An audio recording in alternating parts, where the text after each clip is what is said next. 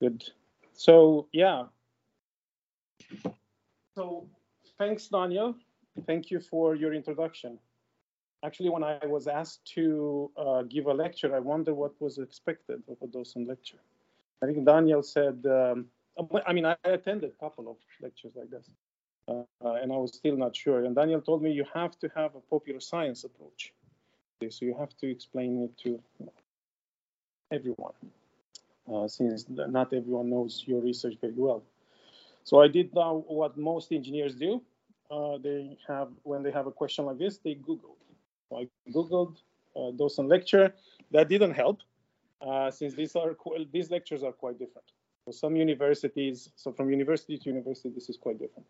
So I was like, so I thought, okay, holy moly, I will wing it. But I will give it my best shot. So let's see how it goes. And I did wonder what can I add. I didn't want to talk about only my past research.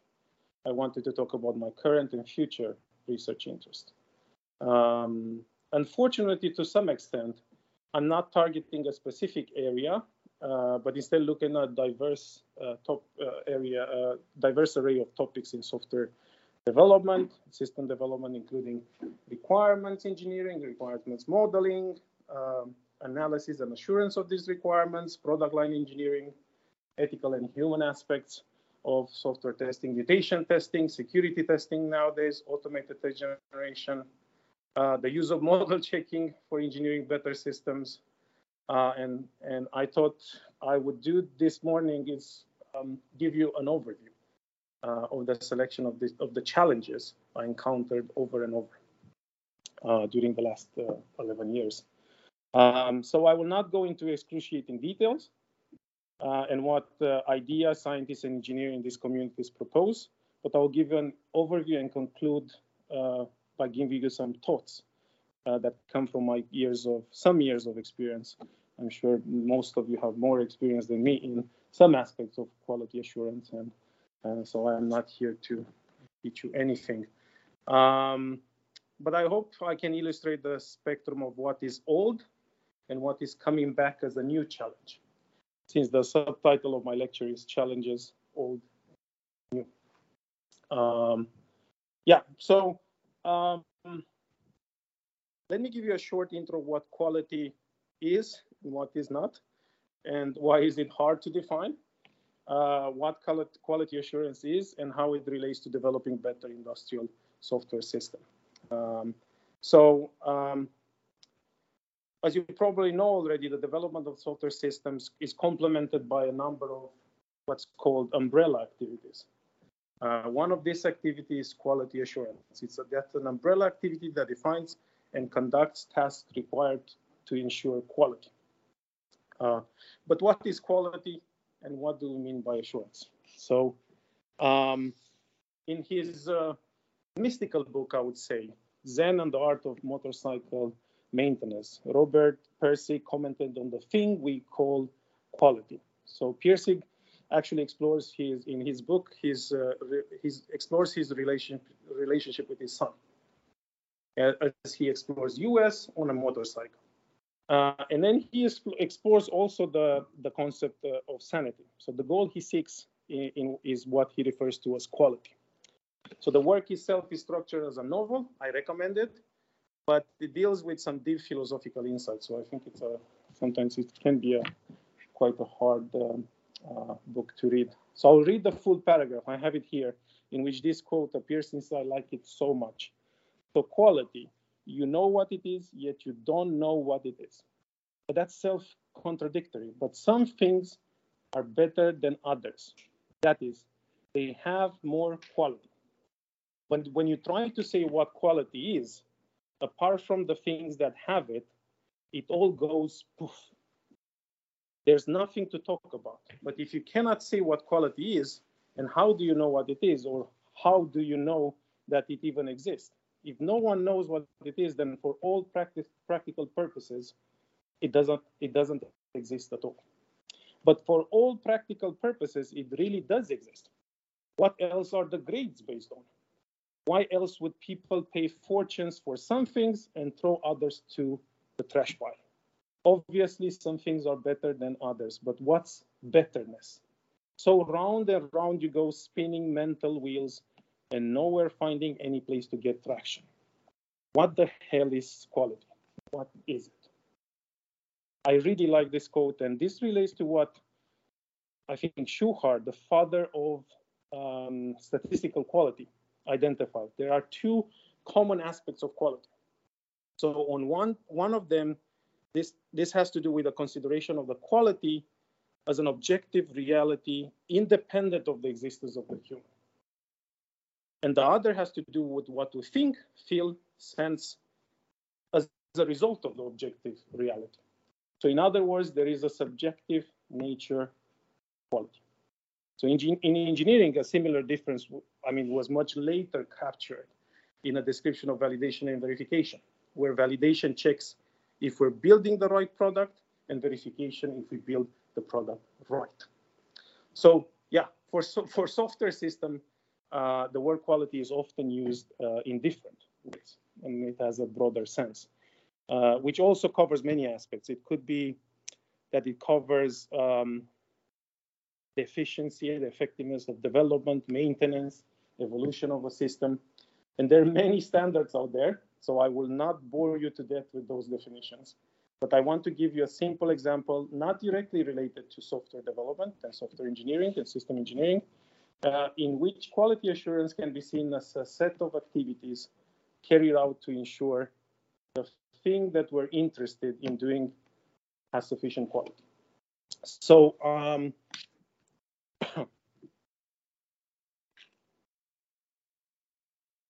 so I was reading some time ago, before I defended my PhD, an article in Nature. This weekly, I guess, journal of science. It's a journal of science. They have magazines. So it was written by a writer and editor for Nature magazine, Monia Baker. So the title of the article, I thought this was really interesting. It was how quality control could save science. It may not be sexy, but quality assurance is becoming a crucial part of lab life. I thought that was really interesting, especially since the name of the research lab, the research group I was part of, was Software Testing Laboratory. I was trying to think also about what does it mean to do quality assurance in general. But the article actually talks about someone that had been asked to lead accreditation effort for a diagnostic research laboratory. Seems like a huge task. She and her team track recurring issues and how containers were filled, maybe some erratic performance. They established some system for data to eliminate bad data collection. You had malfunction software and equipment, neglected controls. And one interesting observation that arises is that quality assurance tends to be ad hoc in some settings.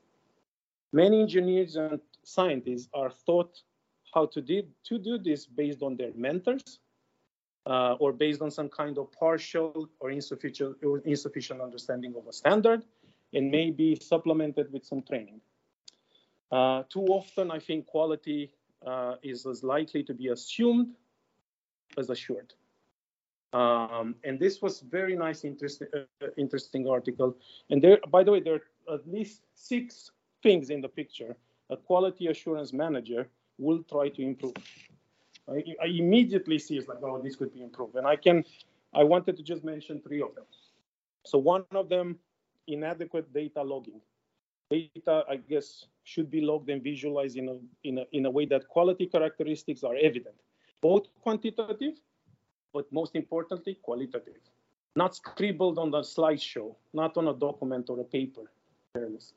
That's something that when I looked at it, I said, oh, unsecure data analysis. That's what that computer is lab 1. So unsecure data analysis, that can be a problem because you want each engineer, scientist to have their own password, I would say, when working with data to make it clear who works on what. And then maybe you can have like maintenance. For example, instruments and computers should be calibrated, maintained according to a regular document schedule. So as in this example, when we have a team of engineers developing a complex system, quality assurance is still an uphill battle. It may not have the flash and dazzle of other activities, such as coding and hacking or hardcore software engineering, as some chief tweet would say, but that is not the point. Quality assurance isn't sexy, but is needed.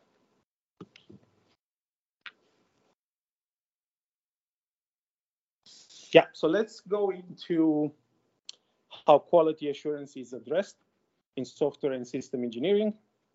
I take this, as I said before, this is an umbrella activity applied throughout the development process. So this process can have a quality assurance process, some control tasks like technical reviews, testing strategies. Then you need to have some effective software engineering practices and tools.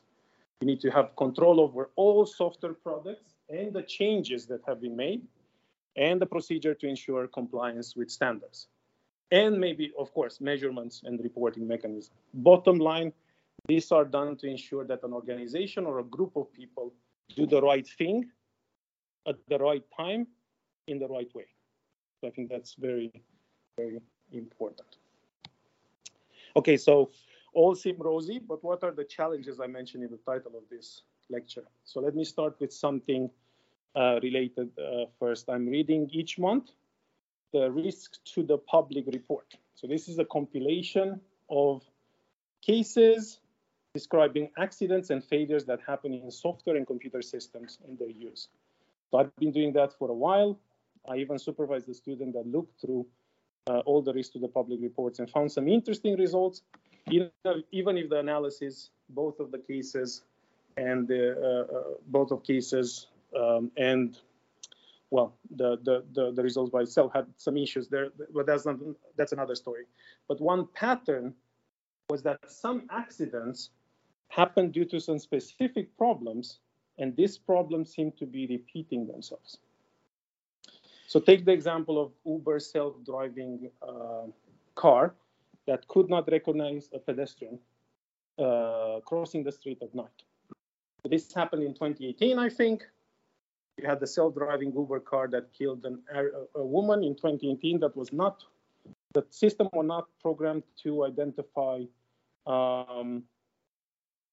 pedestrian outside the crosswalk and lacked the software that would have spared the life. So Uber has disabled the automatic emergency brake to prevent stop-and-go driving, instead setting up an alarm for a human driver. So it will alert the test driver that to take over the car. But the system was flawed.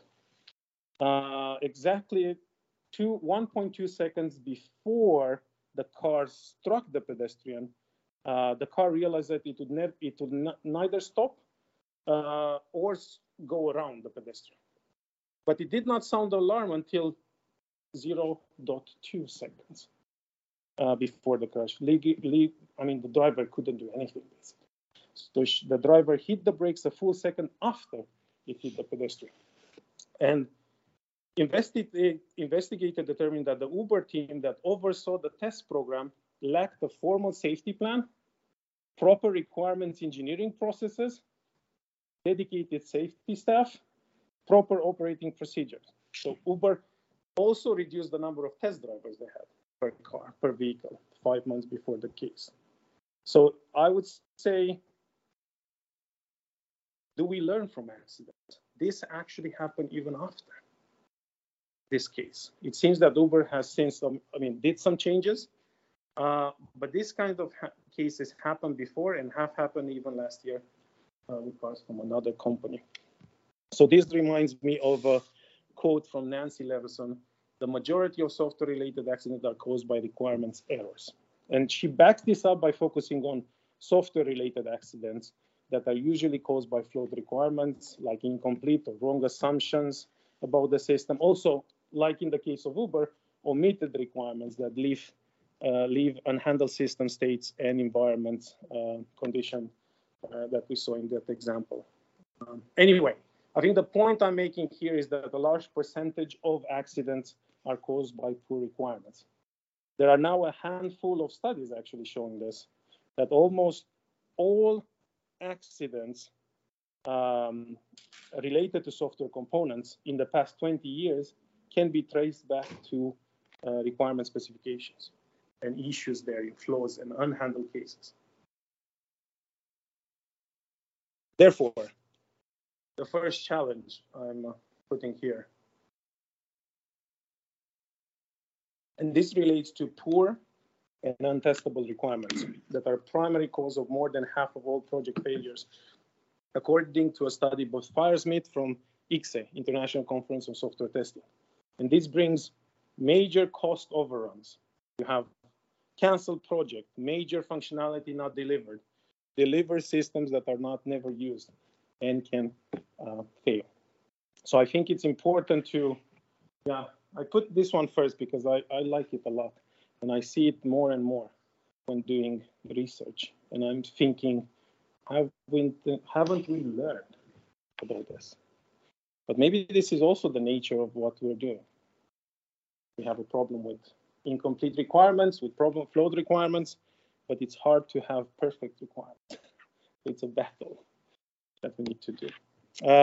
So I'll go forward. I don't know how much time I have. 6, okay.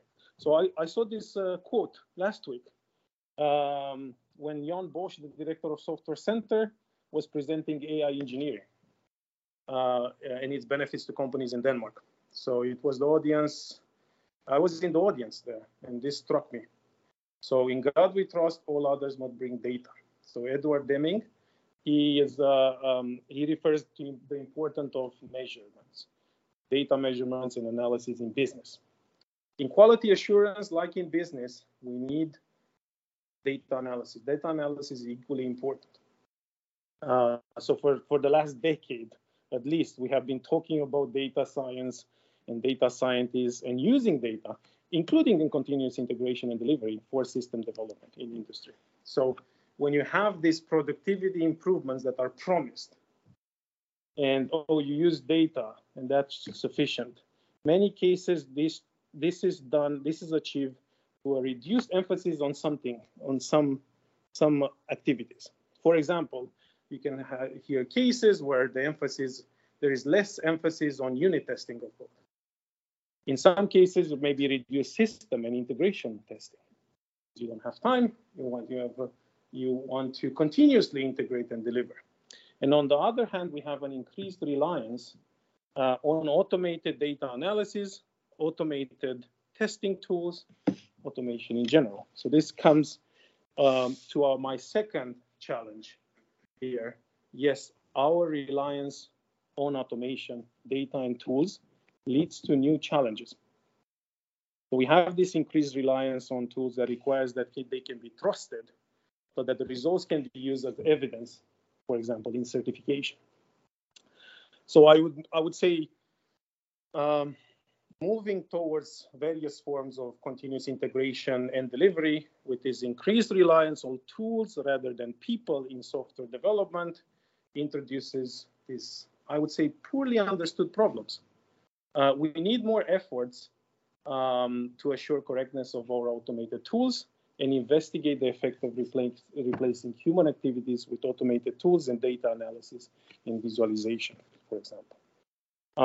So we need techniques to assure the validity of the data also, to take decisions in quality assurance. It will be highly disappointing, in my view, if the enormous advantages in modeling, low-code development, test automation, code generation, data analysis technology we have seen already and will most likely see in the future could, for example, be used just to verify that flawed requirements are implemented correctly. That would be a pity. As you saw before, we just need a well-publicized failure, and this is enough to make widespread industry adoption of some technology or regulatory acceptance difficult and set our efforts back. So let's make sure that doesn't happen. Okay. So I was reading an article in New York Times some time ago, and I kept it somewhere when I discovered this quote, which is quite a profound phrase in a speech by a cardinal, actually, which the name evades me but I guess he was a close advisor to Pope Francis. So in 2014, those words were said at the meeting of scientists, theologians, economists. I think it was in Rome, about sustainable humanity, sustainable planet, our responsibility. So this was largely aimed at, bringing people from different communities. So I'll read it out loud. Nowadays, man finds himself to be a technical giant and an ethical child. Okay, maybe this relates also to my confirmation bias, since I'm highlighting this, given that it resonates with my notion that we're going through puberty or on a planetary scale in ethical systems and software engineering system research. But I think it captures very well the next challenge related to quality assurance. Humans working with quality assurance increasingly rely on AI, introducing, again, new and poorly understood problems. We know that artificial intelligence is very good at dealing with problems that are incomplete. They're probabilistic by nature, and the power is used in quality assurance to create techniques potentially capable of automating the assurance of very complex systems. So you maybe need them.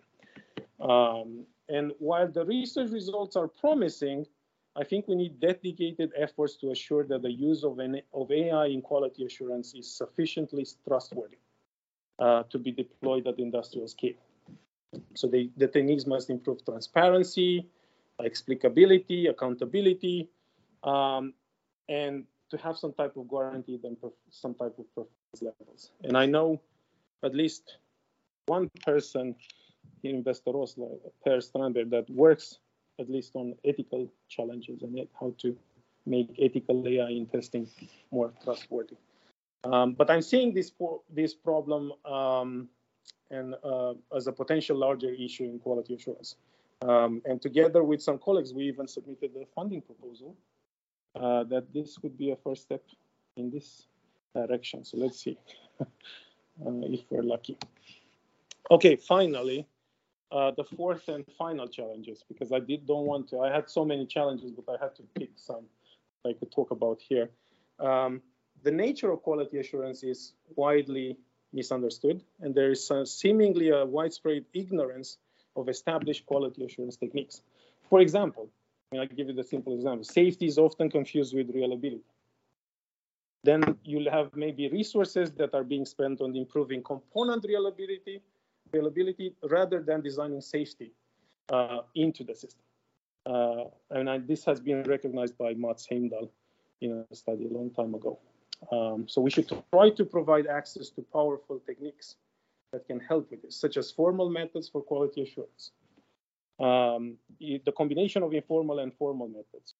An issue I believe that can be addressed through education and training of our engineering professionals. So I know several people that work on this from MDU, including my friend and colleague, Cristina Sucerano. So I'm sure the challenge is in good hands, but we still have a long way. Yeah, in the end, I would like to show a brief overview of my vision of, well, some aspects of quality assurance that can tackle some of these issues.